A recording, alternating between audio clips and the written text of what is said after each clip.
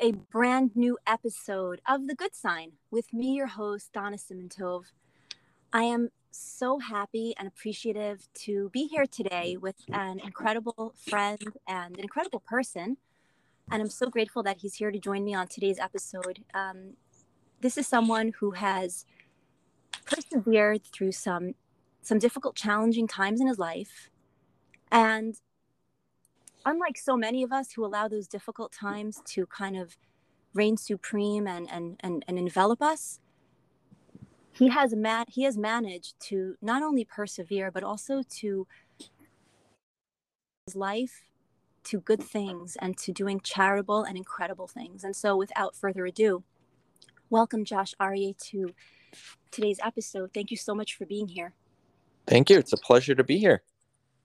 I'm so grateful that you're a part of my show today because, this podcast is really aimed at inspiring our listeners to feeling that they have that life is their own and that it's never too late and that there's just a way to feel inspired on a daily basis despite hardship, right? Despite the inevitable hardship of life that everyone somehow has to navigate through. And so knowing who you are and knowing your story to some extent, which I'm excited to learn more about now, I'm really, really inspired by you. And I'm glad that you can share it with our listeners.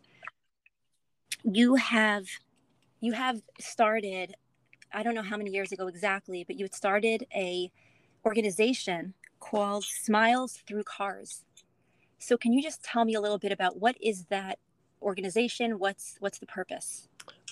So Smiles Through Cars is a nonprofit organization that I started in 2018. And essentially what we do is we visit sick and underprivileged children during times of despair. That's really just how it started off.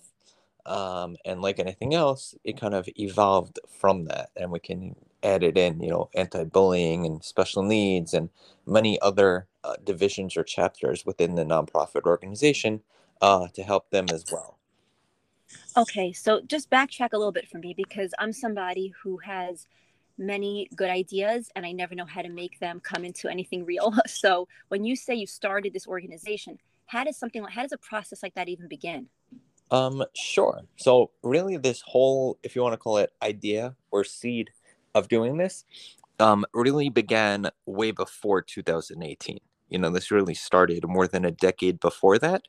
And then in 2018, I finally said, okay, it would be a lot easier if I had my own nonprofit.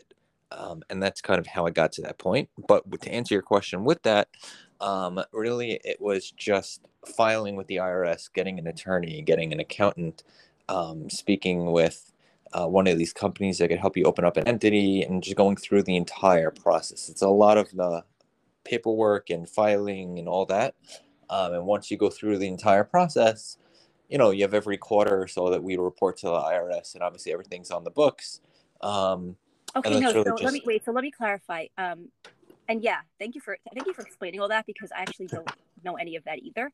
But really, what I want to know is how does the idea, like you said, this is about helping children in need. So how does that idea you have this idea in your mind, I want to help children in need. How does it go from an idea to an actual thing that's happening? So basically that really, the initial spark for that idea was really a long time ago, closer to like 2007, when I first started visiting children, because I always loved exotic cars when I was younger, but I couldn't afford them. And I knew of people throughout Long Island and different areas that did own them. And in the beginning, they would just let me borrow them to visit, to just do errands for them, right? I didn't mind picking up their cleaning and doing whatever, as long as I got to drive a Lamborghini or a Ferrari or a Bentley or something. I'm like, I don't care, right? Yeah. I'm 17 years old, 18 years old, like, big deal. Like, I'm driving a convertible Ferrari or whatever. Like, I don't mind doing your errands. Like, I'll do it for free. Just let me drive your car. Right. And that's kind of how it started off. And then eventually it kind of evolved into, hey, you could take the car home for a little and then take it home for a weekend and then for a week. Like, things just progress from there. And during those are some very generous minded people. Yes. Some of them were my cousins, but yes. Okay, that helps. And then it kind of evolved from there because I just one day, I just had an idea that popped into my head.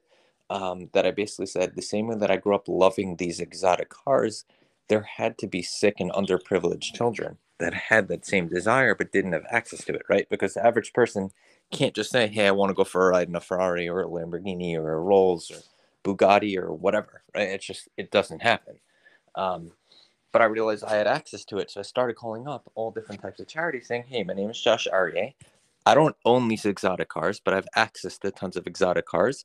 If ever you have a child that makes a wish to go in it, let me know. And one day I got a call back that there was an 8-year-old girl who unfortunately was battling stage 4 cancer. And her dream or wish was to go into a Lamborghini. And one of my cousins was part of this exotic car club, and every once in a while he would get different cars, and I knew he was able to get it. So I called him up. I asked to borrow the car, and this was pretty much the moment that changed my entire life. Because the family knew I was coming, the child had no idea, and they bring out this little girl. She's in a wheelchair. She's all sad, looking down at the ground, and she looks up and sees this bright yellow convertible Lamborghini parked in front of her house. And you see this child's entire face like lights up with the biggest smile you've ever seen. And they get her out of the wheelchair, put her into the car, put the top down, drive around for like 15, 20 minutes. She's having the best time. They take their pictures, they get her back, put her in the wheelchair, and they bring her into the house.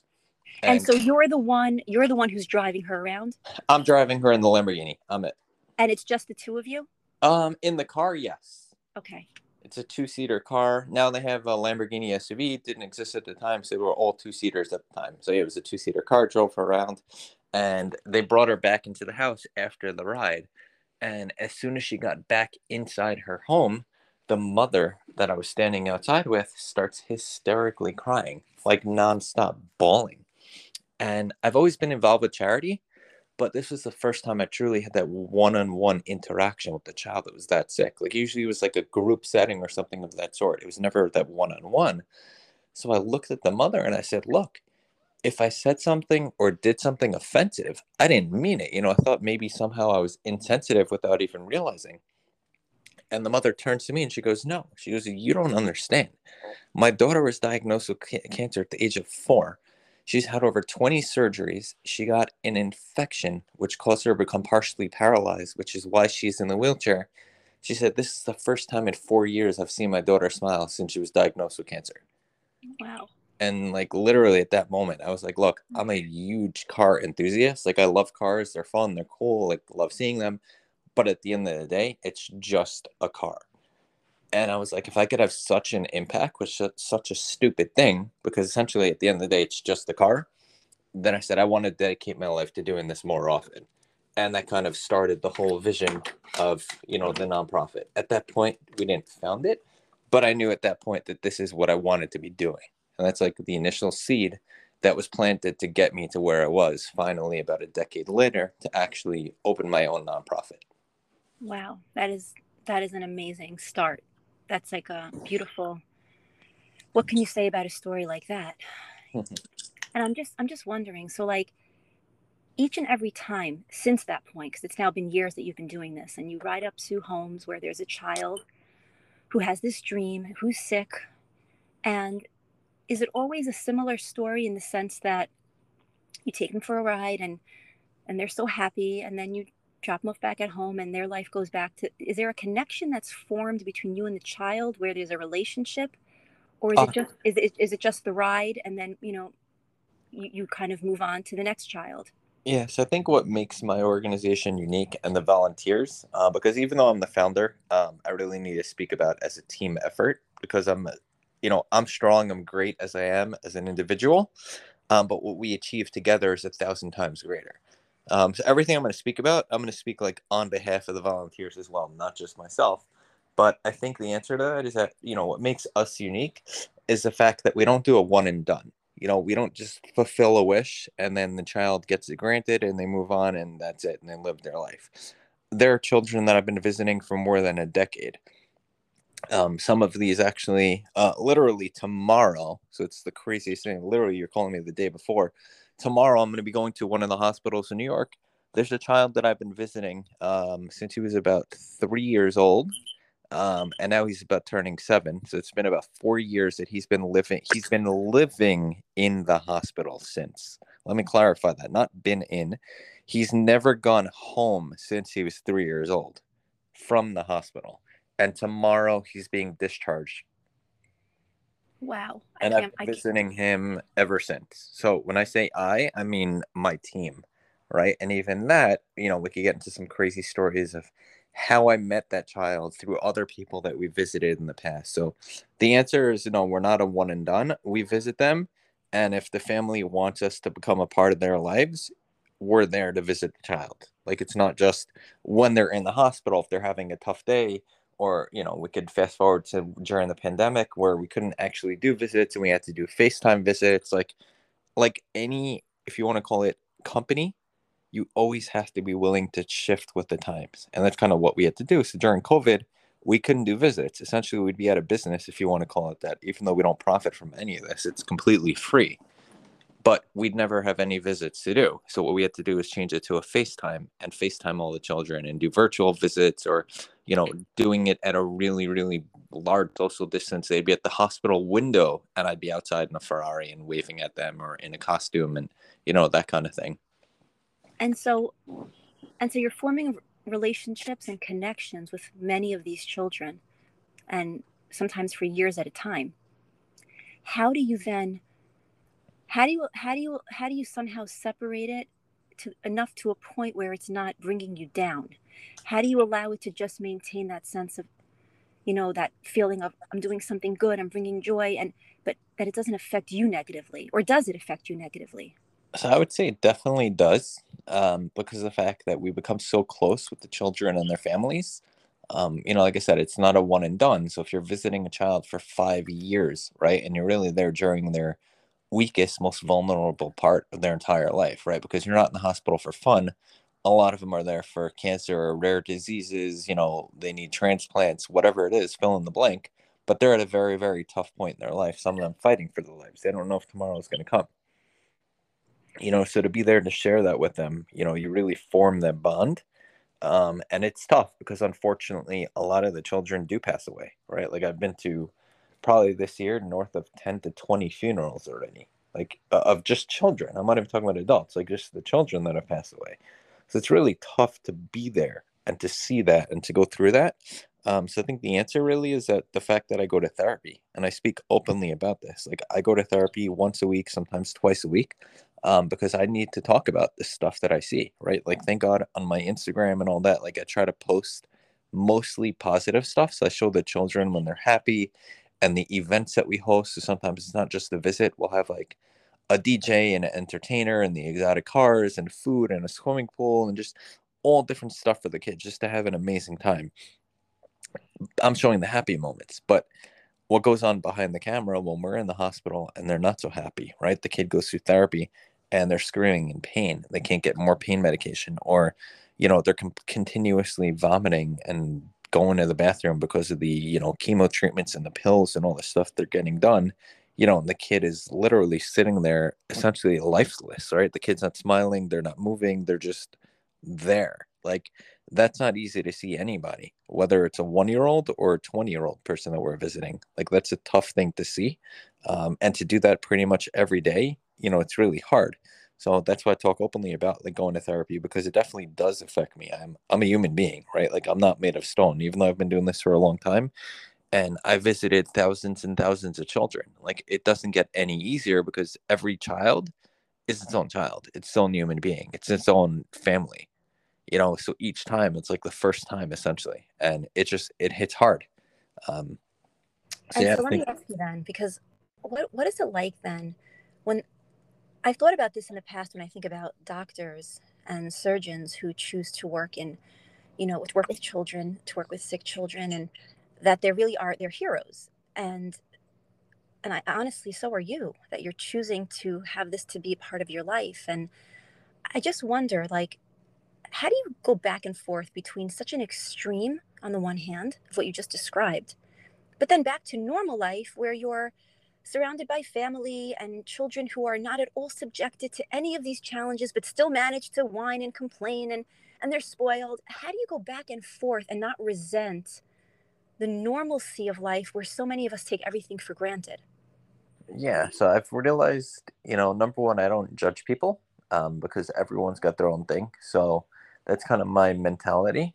And I just kind of look at it that we all have different perspectives on life. So, if even though the things that I see, it's not what majority of the world has seen, right? Majority of the world is busy with keeping up with the Joneses and that kind of mentality. They're not, trying to see how many children I could visit or, the impact that I could make and all that. Not that there aren't people out there, but as a whole, I don't think the majority of the world, the focus is on that. So I think I just keep a level headed mindset in the sense that knowing that this isn't normal, right? It's not normal to want to dedicate your life to volunteering. I wish it was. Like, I wish there were more people out there that would just do that. But in the world that we're currently living in, that's not something that's normal. So I have to shift my own mindset to, I guess, be more aligned with the rest of the world so that I don't have that mentality towards them. Meaning, in terms of the mindset that you just discussed, of my thoughts versus their thoughts. Right. Yeah, no, it's interesting because I'm listening to it and I'm thinking like I find that in life it's those really, really high points and those really, really low points that tend to snap us into attention. We have an amazing, like when I gave birth to my first child, I remember feeling like I was on top of the world and like I felt like superwoman, like I can do anything, I can be anything. And then, you know, the opposite and the polar extreme of that is when, like you described, when you attend a funeral or when there's a death and it kind of shakes you up and makes you realize life is so fleeting. And it's hard because there's all that in between when it's not the highs and the lows where we kind of just coast through life, Mhm. and it's a shame and it's sad, and it's like you want to be able to preserve that feeling of inspiration so that you could just appreciate your time more. Do you find that all that you do has given you a certain value for your own life and your own time? Yes, it's definitely put my life into more perspective. Because when I was younger, when I was a teenager, probably around that age, like I didn't want to be Batman. I wanted to be Bruce Wayne, right? My goal was to be a multi-billionaire, the biggest exotic car collection, most amount of vacation homes, private jets, yachts, you name it. Like that's what I wanted to have. That's what I was hoping to have. That's what I was aspiring to have. And then through these, that first interaction and other life-changing events that we could talk about, helped shift the path that I was on and kind of opened my eyes to like what's truly important in life. And that doesn't mean that I don't still appreciate going into a Ferrari or that I don't like going shopping, buying something that's a designer item. I still enjoy these things, but I realize that I need to learn to be happy without them as well. Like there's a lot more to life than just having the newest pair of shoes, belt, whatever, right? Fill in the blank. Like that was very appealing when I was 14 and 15.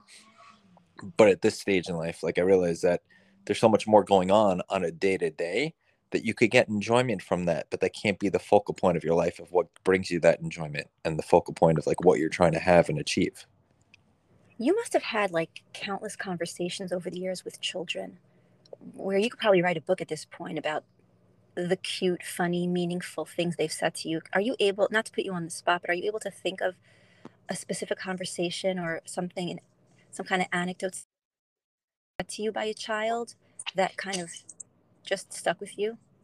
I mean, we could talk about one of them is like one of the first visits that I did. I mean, when I started doing this, let's say a little bit 2010, so let's say 2007-ish, 2008, somewhere in that range when I was doing it.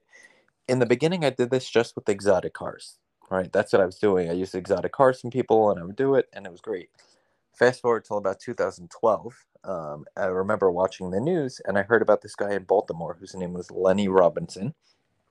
And the reason why his name, was special for me was because I heard about him on the news, and he was dressed up in a Batman costume in a black convertible Lamborghini, and he was on the way to visit children at a hospital, and he got pulled over by a police officer. They were wondering what the hell's going on, and long story short, the video went viral. And I remember hearing about that, and that just made a big impact on me because until that point, I never heard of anyone else in the entire world using an exotic car for a greater purpose than themselves, right? When I hear of an exotic car, it's like, oh, okay, the guy wants to drive it to work. They want to go clubbing. They want to whatever. Like, that's a thought that I had. And then once you hear it about this guy, I was like, wow, that's an amazing thing. Like, there's someone else out there that actually owns the car, right? Because I didn't own any cars at that point. I was like, someone else owns it, and he's doing a great kind deed. Unfortunately, in 2015, he passed away. He was in the Batman costume in the car, and the car broke down. He got out. It was late at night. The car didn't see him, ran him over, and he died.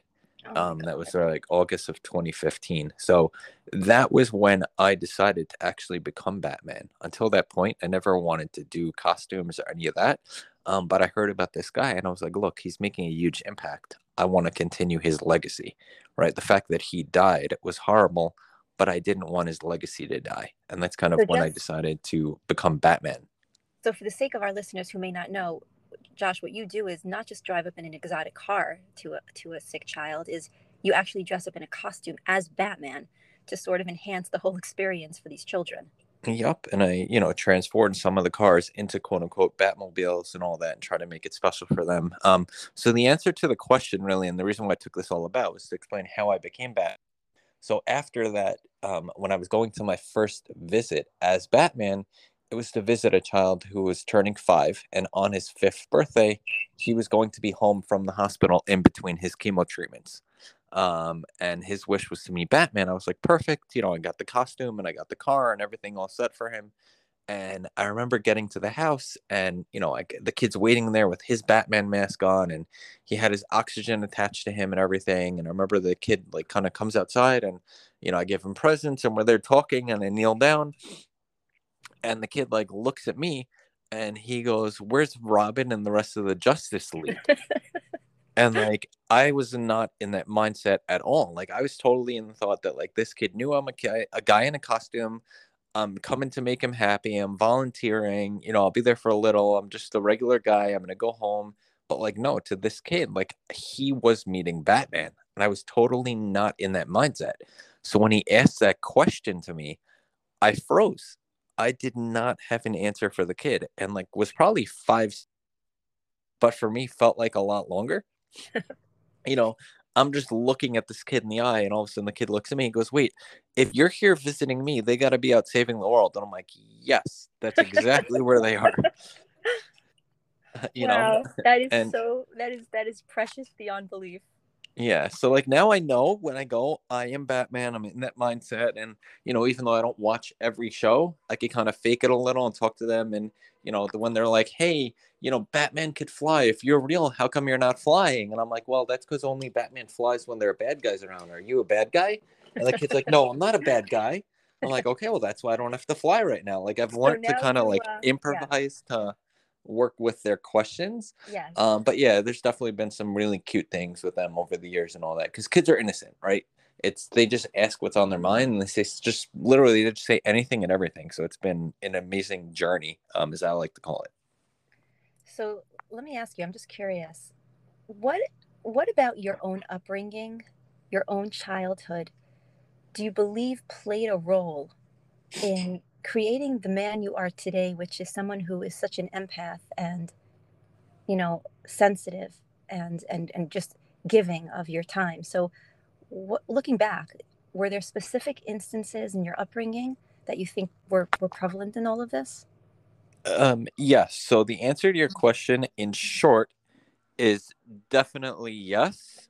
And then now that I answered it, I could go into detail with like the longer answer of, the examples of why and how I got to that point. Um, so one of them was during my childhood, probably till about 10th or 11th grade. I was bullied in school. I was picked on because, like I said, I couldn't afford these exotic cars and a lot of these luxury items. But a bunch of the school children that I went to school with could. And they picked on me for that. And I remember one day, thank God my parents could provide. We weren't poor, right? I'm not putting that image out. Thank God we had everything I needed. They got me food, clothing, shelter, like all that was taken care of. But if I wanted to buy something, let's say a designer item, that's a luxury item, they wanted to teach me responsibility. So that was on me to go ahead and purchase. And I remember saving up and, going to the store to buy, and I bought a pair of pants and a shirt and a belt and maybe a sweater, a jacket, like whatever. It was a couple different items. And I felt like the coolest guy. I finally got it, right? Not knowing, I mean, they didn't know it came from like the sale rack. It was like on sale, on sale, on sale, like a clearance kind of thing. But who cares? Like I got what I wanted, right? It was that brand. And I remember feeling like the coolest guy. And I walked into school with that entire outfit. And this group of kids that would always pick on me, they looked at me and they were like, "Hey, I didn't know kids like you could afford that. What'd you do? Steal it?"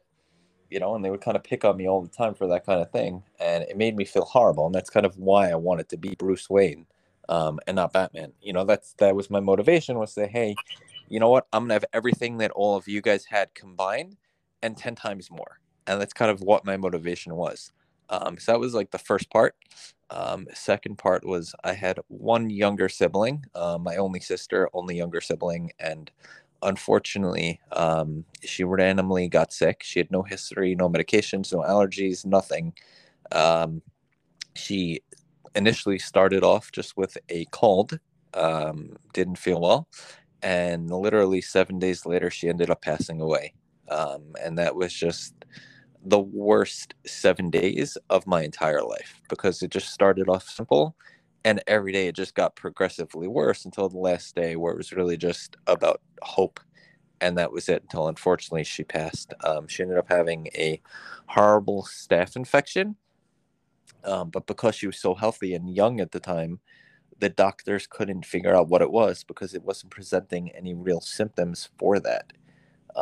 So unfortunately, she ended up passing. Because that was the other thing, is that, I was on the other end of what I'm doing now, of hoping and praying for a loved one to get better, right? You'd give up anything in the world to be able to save them at that moment. And my thing is that if I could bring them happiness during that time for free, then why not? Like, that's really my question. Was, thank God I have a great family, and I'm very close to I do have older brothers, my parents, cousins, aunts, uncles. Like, I come from a very warm, kind, caring family.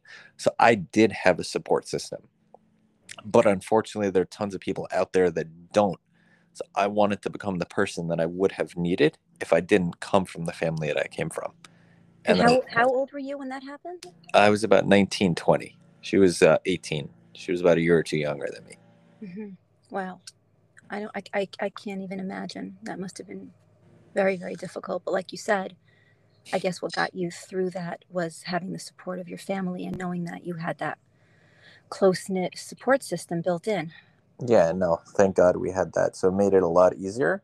And I think the final thing was just the fact that I was brought up always with the mentality of giving back, right? It was that no matter how little that you had, there's always someone else out there that has less, right? So you have to give no matter what you make, whether I made $1 or I made $1 million, I had to donate 10 to 20% in order to be able to use the rest of it for myself. So it was like, you made $1, give at least 10 to 20 cents to charity. And after that, the 90 to 80 to 90 cents that you had remaining could be used for whatever you wanted. You want to invest it, you want to save it, you want to spend it. That's yours to do, but you had to give that away. Um, so I think that mentality at a young age kind of just was instilled within me, of just think of others before you think of yourself. And then, And it's really incredible because I think that so many of us, we think that the ticket to happiness is, by personal gain. The more I accrue, the more I could acquire, somehow it's going to fulfill this void. And I think time and time again we see in our own life, and we definitely see it in society, that people just somehow feel empty despite all of their material gain. And then somehow what you described is when you give, like from a logical perspective, as you're giving, you should have less and feel less. And somehow instead we feel richer by giving. yeah, it's 100% true, because essentially, let's think about it. If purchasing these items would fill that void, then the designers would never need to make a brand new item. Even if it was the same style for 20 years in a row, if that item made me happy, I wouldn't need a newer version of that to make me happier. I would still get happy from that item, right? When I go out to visit a homeless person, whether I visit the same person or 100 different people, to me, it doesn't matter. I get that same enjoyment. And that's the difference between purchasing the shoes. Every season, they come out with a brand new shoe. It's a brand new Louis Vuitton, a brand new Prada, a brand new Gucci, right? Louboutins go on down the list over and over and over and over. Everything is brand new. And that's because it's really not filling a void. It does for about 4 seconds. You get happy with that, but Yeah. then you need the new one, and you need the new one, and the new one, and you need Yeah. There's like the, that high, this like temporary high involved with getting something new, right? And then it fades and you feel you fill the void again, and you constantly have to fill the void.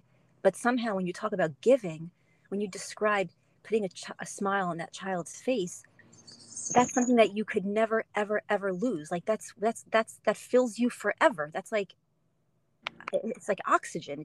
You can never release that. Yep, the happiness has never gone down from the first visit that I've done till now. I've never changed in terms of how happy I am and when I visit the child, right? So whether it was the first visit or the 30,000th child that we visited, like that's not changed. I will always be happy from that. And at the same time with the sadness that we have when unfortunately whether it's the first funeral or the 500th funeral that I've been to for a child, like I'm still going to cry. Like I still cry when I go to the hospital room and I see the child in so much pain, when I walk out, like very often, I'll cry from that. Like that hasn't changed. My feelings for this has never changed. My feelings when I go shopping and I get a brand new pair of shoes, that goes away. The only thing that doesn't is when I buy a brand new car. But I think that for me is because of the purpose that I have the car. For me, I know the car isn't about the car. It's the fact that now this car is going to enable me to visit thousands and thousands of children, and therefore the happiness doesn't go away because every day I'm getting to see children smiling when seeing in the car, when going in the car, when hearing the engine of the car. So it became like a purpose for it. And is this happening in New York, or is this everywhere? So it started off in New York, and then now I have some volunteers, amazing people in New Jersey, of which even that I found because one of the families that I visited in a hospital had a daughter battling cancer, and we visited them, and they were so appreciative of what we did that they became an integral part of this organization. And now she comes with her 3 children to actually do the visits as well. They live in Jersey, which did an event last night actually over there, and we gave out a couple hundred costumes to underprivileged children over there. We also have people in Florida, California, and Las Vegas. I would say New York is our primary. That's where we get majority of the requests. But we have had a bunch in other states as well as, one-off visits that we try to get volunteers for. But ultimately, my goal would be to have a volunteer in every city across the world. Like I want this globally. I don't want US based. I want this worldwide. And when you say a volunteer, does that mean they need to come with a expensive car? Is that what that means? No. So we definitely do have people that sign up, like, right? They go onto our website and they say, hey, I want to volunteer. I own an exotic car, whatever it is. Or they just say, hey, I've been wanting to give back for a long time and, I can't afford to give a lot of money, but I could afford to donate my time. So our real main requirement is not to have an exotic car. The exotic car is one of the ways that we figured out of how, or that we use to make the children happy during times of despair. But really, the main thing that we look for is someone with a kind heart. We want you to be there to be empathetic for the family. We want you to be there to put yourself in the person's shoes, right? If God forbid this was my son, my sister, my daughter, my aunt, my uncle, whatever, right? My family member, how would I treat that person if I were coming in to visit them? And that's kind of what we want for every single visit, whether you go one time or you go 200 times. I want every visit to be like it's the first, but to be meaningful.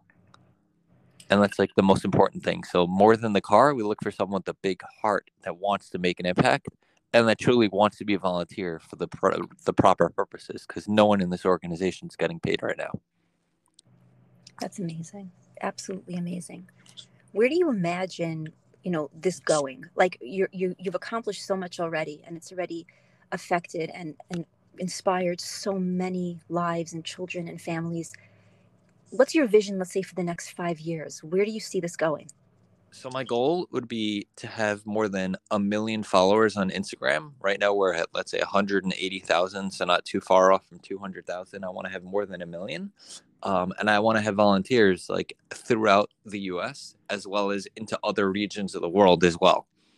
Because like I said, I really want this to be globally, because I want to just continue to make that impact. Like there's so many messages that I get on Instagram, but basically just saying, what you and your team has done and are continuously doing, it gives them hope to fight their own battles, whether they're being bullied, whether they have certain medical issues, rare disease, right? Whatever they're going through, somehow what we're doing enables them to fight because they see that there's good out there in the world. And getting messages like that just continuously makes me want to do more. I want to have a larger impact, right? It's kind of like I wish that I could have the effect that these celebrities have, in I the know. sense that, like, when they walk down the street, people smile, they go crazy over that. Like, I wish I could just walk into a Starbucks and just get every single person in there to smile because I walked in there. Yeah. Like, Yeah. that's all I want. I don't want them to look at me as if I'm on a pedestal, but I want to be able to know that no matter what I'm doing, I can make people happy. Like, that would be my ultimate goal. So that, like, in a way, not that I'm jealous, but I'm jealous of the impact that these celebrities can have, but that none of them utilize. Like, they go out and they do random acts of kindness, which is great, but they have so much money and time. I don't get why none of them are just doing this for fun, like going out there just making a difference because they can, right? Some of them have hundreds and hundreds of millions of dollars. They never have to work a day in their life. Even if it's once a week, twice a week, walk into a public place and take pictures of people. Go into a hospital, make people happy. Like, I don't get why they're not doing it more often. Like, that bothers me because I hear you loud and clear, and I completely commiserate with what you're saying. I feel like, unfortunately, very often we see the people that have the most don't always do the most. And sometimes it's the people that have the least money or the least opportunity or the least accessibility, and somehow they get the job done. And you're right. It's really a shame. I mean, I often say, because I've been a teacher now for give or take 20 years, and I always would say, like, teaching is a superpower. And why are teachers not getting paid as much as somebody who can throw a basketball into a hoop? So I feel your frustration of misplaced appreciation and adoration and worshiping of people who not have not necessarily done much to deserve it. And then you have people like you who are doing, and your team, not I say you as the general you, but this whole team that you've created of people that volunteer and are willing to give up of their time and make just to simply put a smile on someone's face. And it doesn't mean they even have the time or they have the resources, and yet it matters to them. And I right. do believe a time is going to come where the people that deserve that and again, you're not doing it for recognition, but I just meant more in terms of the fact that people will understand and appreciate the importance of what's happening here. um, Yeah. it's unfortunate that we live in a world where the focus is really sort of topsy-turvy. I think the focus of who we look up to, right, who are our idols. um, and it's unfortunate that you're right, that celebrities have the accessibility, that they should be doing more. But I think each and every one of us, starting with myself, listening to you today, you've reminded me that you don't have to be a celebrity. You could just be a regular human being. And each of us, if we're truthful with ourselves and we are honest, we know that we actually do have the resources, and we do have to make it a priority. Yeah, exactly. And I think that what you're doing is absolutely amazing. Um, and it's a wake up call. It really is. It's a wake up call, because, like, you started off the conversation, that so many of us just coast through life, right? We just coast through life and we find what to be aggravated about. And again, not to judge, not to say those aren't fair aggravations, but all you have to do is go to a funeral or hear some bad news to sort of shake you up a little bit and be like, what am I doing? You know, what am I busy with? All right, exactly. And I mean, look, it doesn't mean that you can't ever get upset or happy over things that quote unquote aren't like the most important things in life, right? Do I still get happy when I buy a brand new pair of shoes? Yeah, it's cool. There's certain items that you might want to have, but that can't be the only reason, right? That can't be the root and source of the happiness for my life, because then essentially I'm just empty, right? You said that feeling's going to fade. So, yeah, do you get upset over silly things at times? Yeah. Are you going to get happy from certain things you shouldn't be? Yes. But overall, you need to have the proper focus on life, which is what you've been talking about. So, yeah, I definitely agree.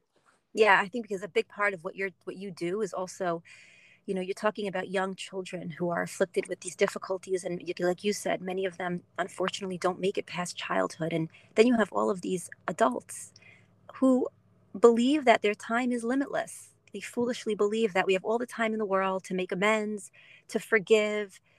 We have all the time in the world to fulfill a dream. We have all the time in the world for you name it. And the truth of the matter is that what you're doing is this daily recognition that no, time is fleeting and we don't have all the time in the world.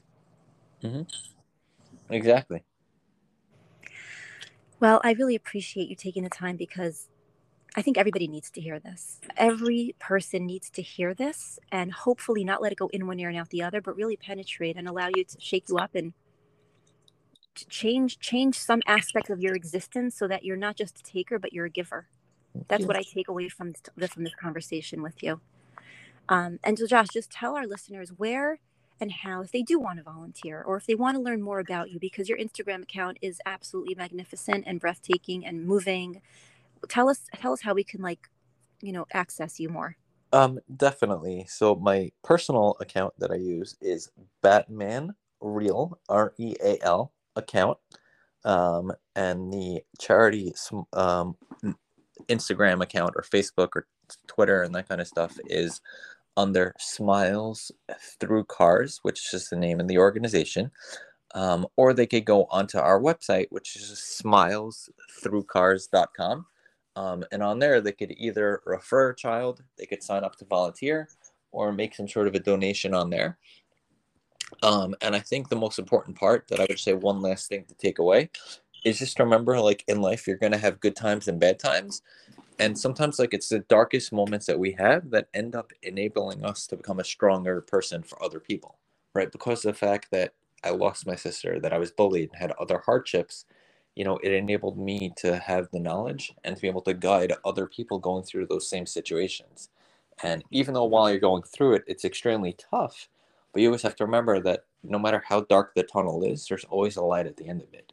And you might need help getting through it, right? It might be that you need friends, you need family, you need therapy. It's okay. It doesn't have to change overnight, but you have to keep in mind that, like, it will change over time, and that you keep pushing forward and you don't let it stop you. And I think that's really important. The same thing in business, just to expect and embrace hardships, because failure is honestly your best friend. More than success, it's failing in life, failing in certain things and learning from it and being able to push through it, so that when you're faced with that situation in the future, you'll succeed in it and that you could guide others going through it as well. And I think that's just really important for people to do, because we all hear about, the guys that make millions and billions of dollars and this and that, but very few actually talk about the struggles that they've had to get to that point. Now they might have the knowledge to get through it, but that doesn't talk about the 20 or 30 years of hardships that they've had. And I think that's really our lives as well. We go through a lot of good times. We also have a lot of bad times, but just keep pushing through them, because you know that there's going to be better times ahead. And we're all here to support each other. So I think I would just add that last piece. So Oh thank my you. gosh, that was so well said. Absolutely. And I think you're so right about just normalizing struggle, because I see time and time again when I talk to people that there's a certain embarrassment or stigma with admitting to pain, to admitting to struggle, to admitting that this is difficult for me. And so many people feel so isolated and lonely in their struggle. And I think that just being able to say, I was bullied, or this is tough, or I'm going through something really hard, and doesn't mean that I'm a weak person. Matter of fact, it's because I'm a strong person that I could stand here and openly talk about my struggle.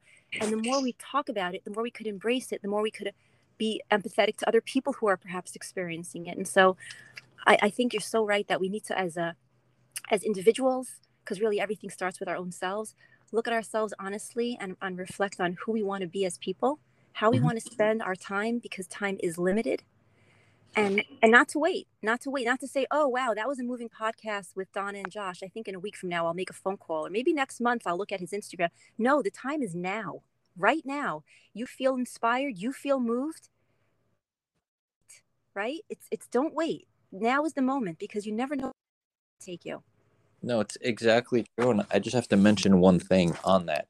About a year, 2 years ago, one of my volunteers actually made an introduction to someone in the neighborhood who owns the company. It's called the ASAP Restoration. It's like a fire flood restoration company. Um, and basically, he heard about what I was doing for the children, with the team and everything that we've been doing for the last decade and how we've made an impact. And, heard about the exotic cars. And he literally showed us, he's like, look, in my garage, I have this Lamborghini Aventador, which is like, at this point now, a $600,000 car. And he literally said, here's the title to the car. I'm signing the title over to the charity, and I'm donating the car to you to be used for the kids. Wow. And on top of that, he wrote out a check for a purchase of a Rolls Royce as well, because he said, you have the exotic car item. Now you need a luxury car for the kids. And he literally wrote out a check and said, purchase the car, and got us the cars, and on the spot. So when you're talking about, like, in the moment, we had volunteers that were super inspired by what we done, and like Yesenia, Laura, and some other people that really just came through and have been integral parts of the team and really helped, because my vision is great, but it's so much greater with other people helping you out, because they Absolutely. bring additional insights and they help you realize things that I didn't see. They help me do things that maybe I didn't notice. So, I think you also have to be open to hearing suggestions from other people out there. But yeah, definitely taking action is the key. So thank you so much. It's a great point. Absolutely. And I think also, again, just to remember that, and the giving, while it's fortunate to be in a position to give tremendous monetarily, for anyone listening that's thinking, oh, well, I don't have those types of funds, I don't have that opportunity, giving could even just mean an hour on a Sunday. Giving could mean a phone call. Giving could mean anything. So if you reach out and you find out, what can I do, you'll be amazed that there's always something that can be done, right? No matter Exactly. what. It's There's no such thing as a small kind deed. A small kind deed done to someone else, even if you say it's only an hour, that hour could mean the world to the person that you're giving the time to. So just do whatever you can and make the world a better place. Yeah. Wow. Okay. Well, what can I say, Josh? This is magnificent what you're doing. I'm so proud to know you. I'm so happy that you're doing what you're doing. You've definitely touched my soul. You've given me a lot to think about, and I know that whoever's going to listen to this is going to feel absolutely the exact same way. And so, thank you for taking the time to tell us all about your story and how you came to be this incredible person.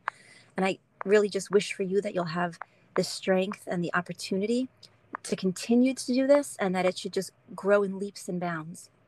Amen. No, thank you so much. I hope so too. And, I appreciate you having me on here. And hopefully, we'll be able to help people with their own battles and inspire people to make a difference wherever they are. Yes, absolutely. Well, this has been another incredible episode of The Good Sign. And I hope that all of you that are out there listening, that you take away something monumental, and that you don't wait to do something monumental. You decide to do something monumental starting right now. And that could be something as big as something Josh is doing, or something as relatively small as calling someone and wishing them well, or just being a good listening ear to someone, or offering a smile, holding someone's hand. Sometimes it's the smallest things, like Josh said, that just make the biggest impact on someone's life. So until next time, this is Donna Simintov, thanking you all for joining us and wishing you a beautiful, wonderful, amazing week ahead. Take care. Bye-bye.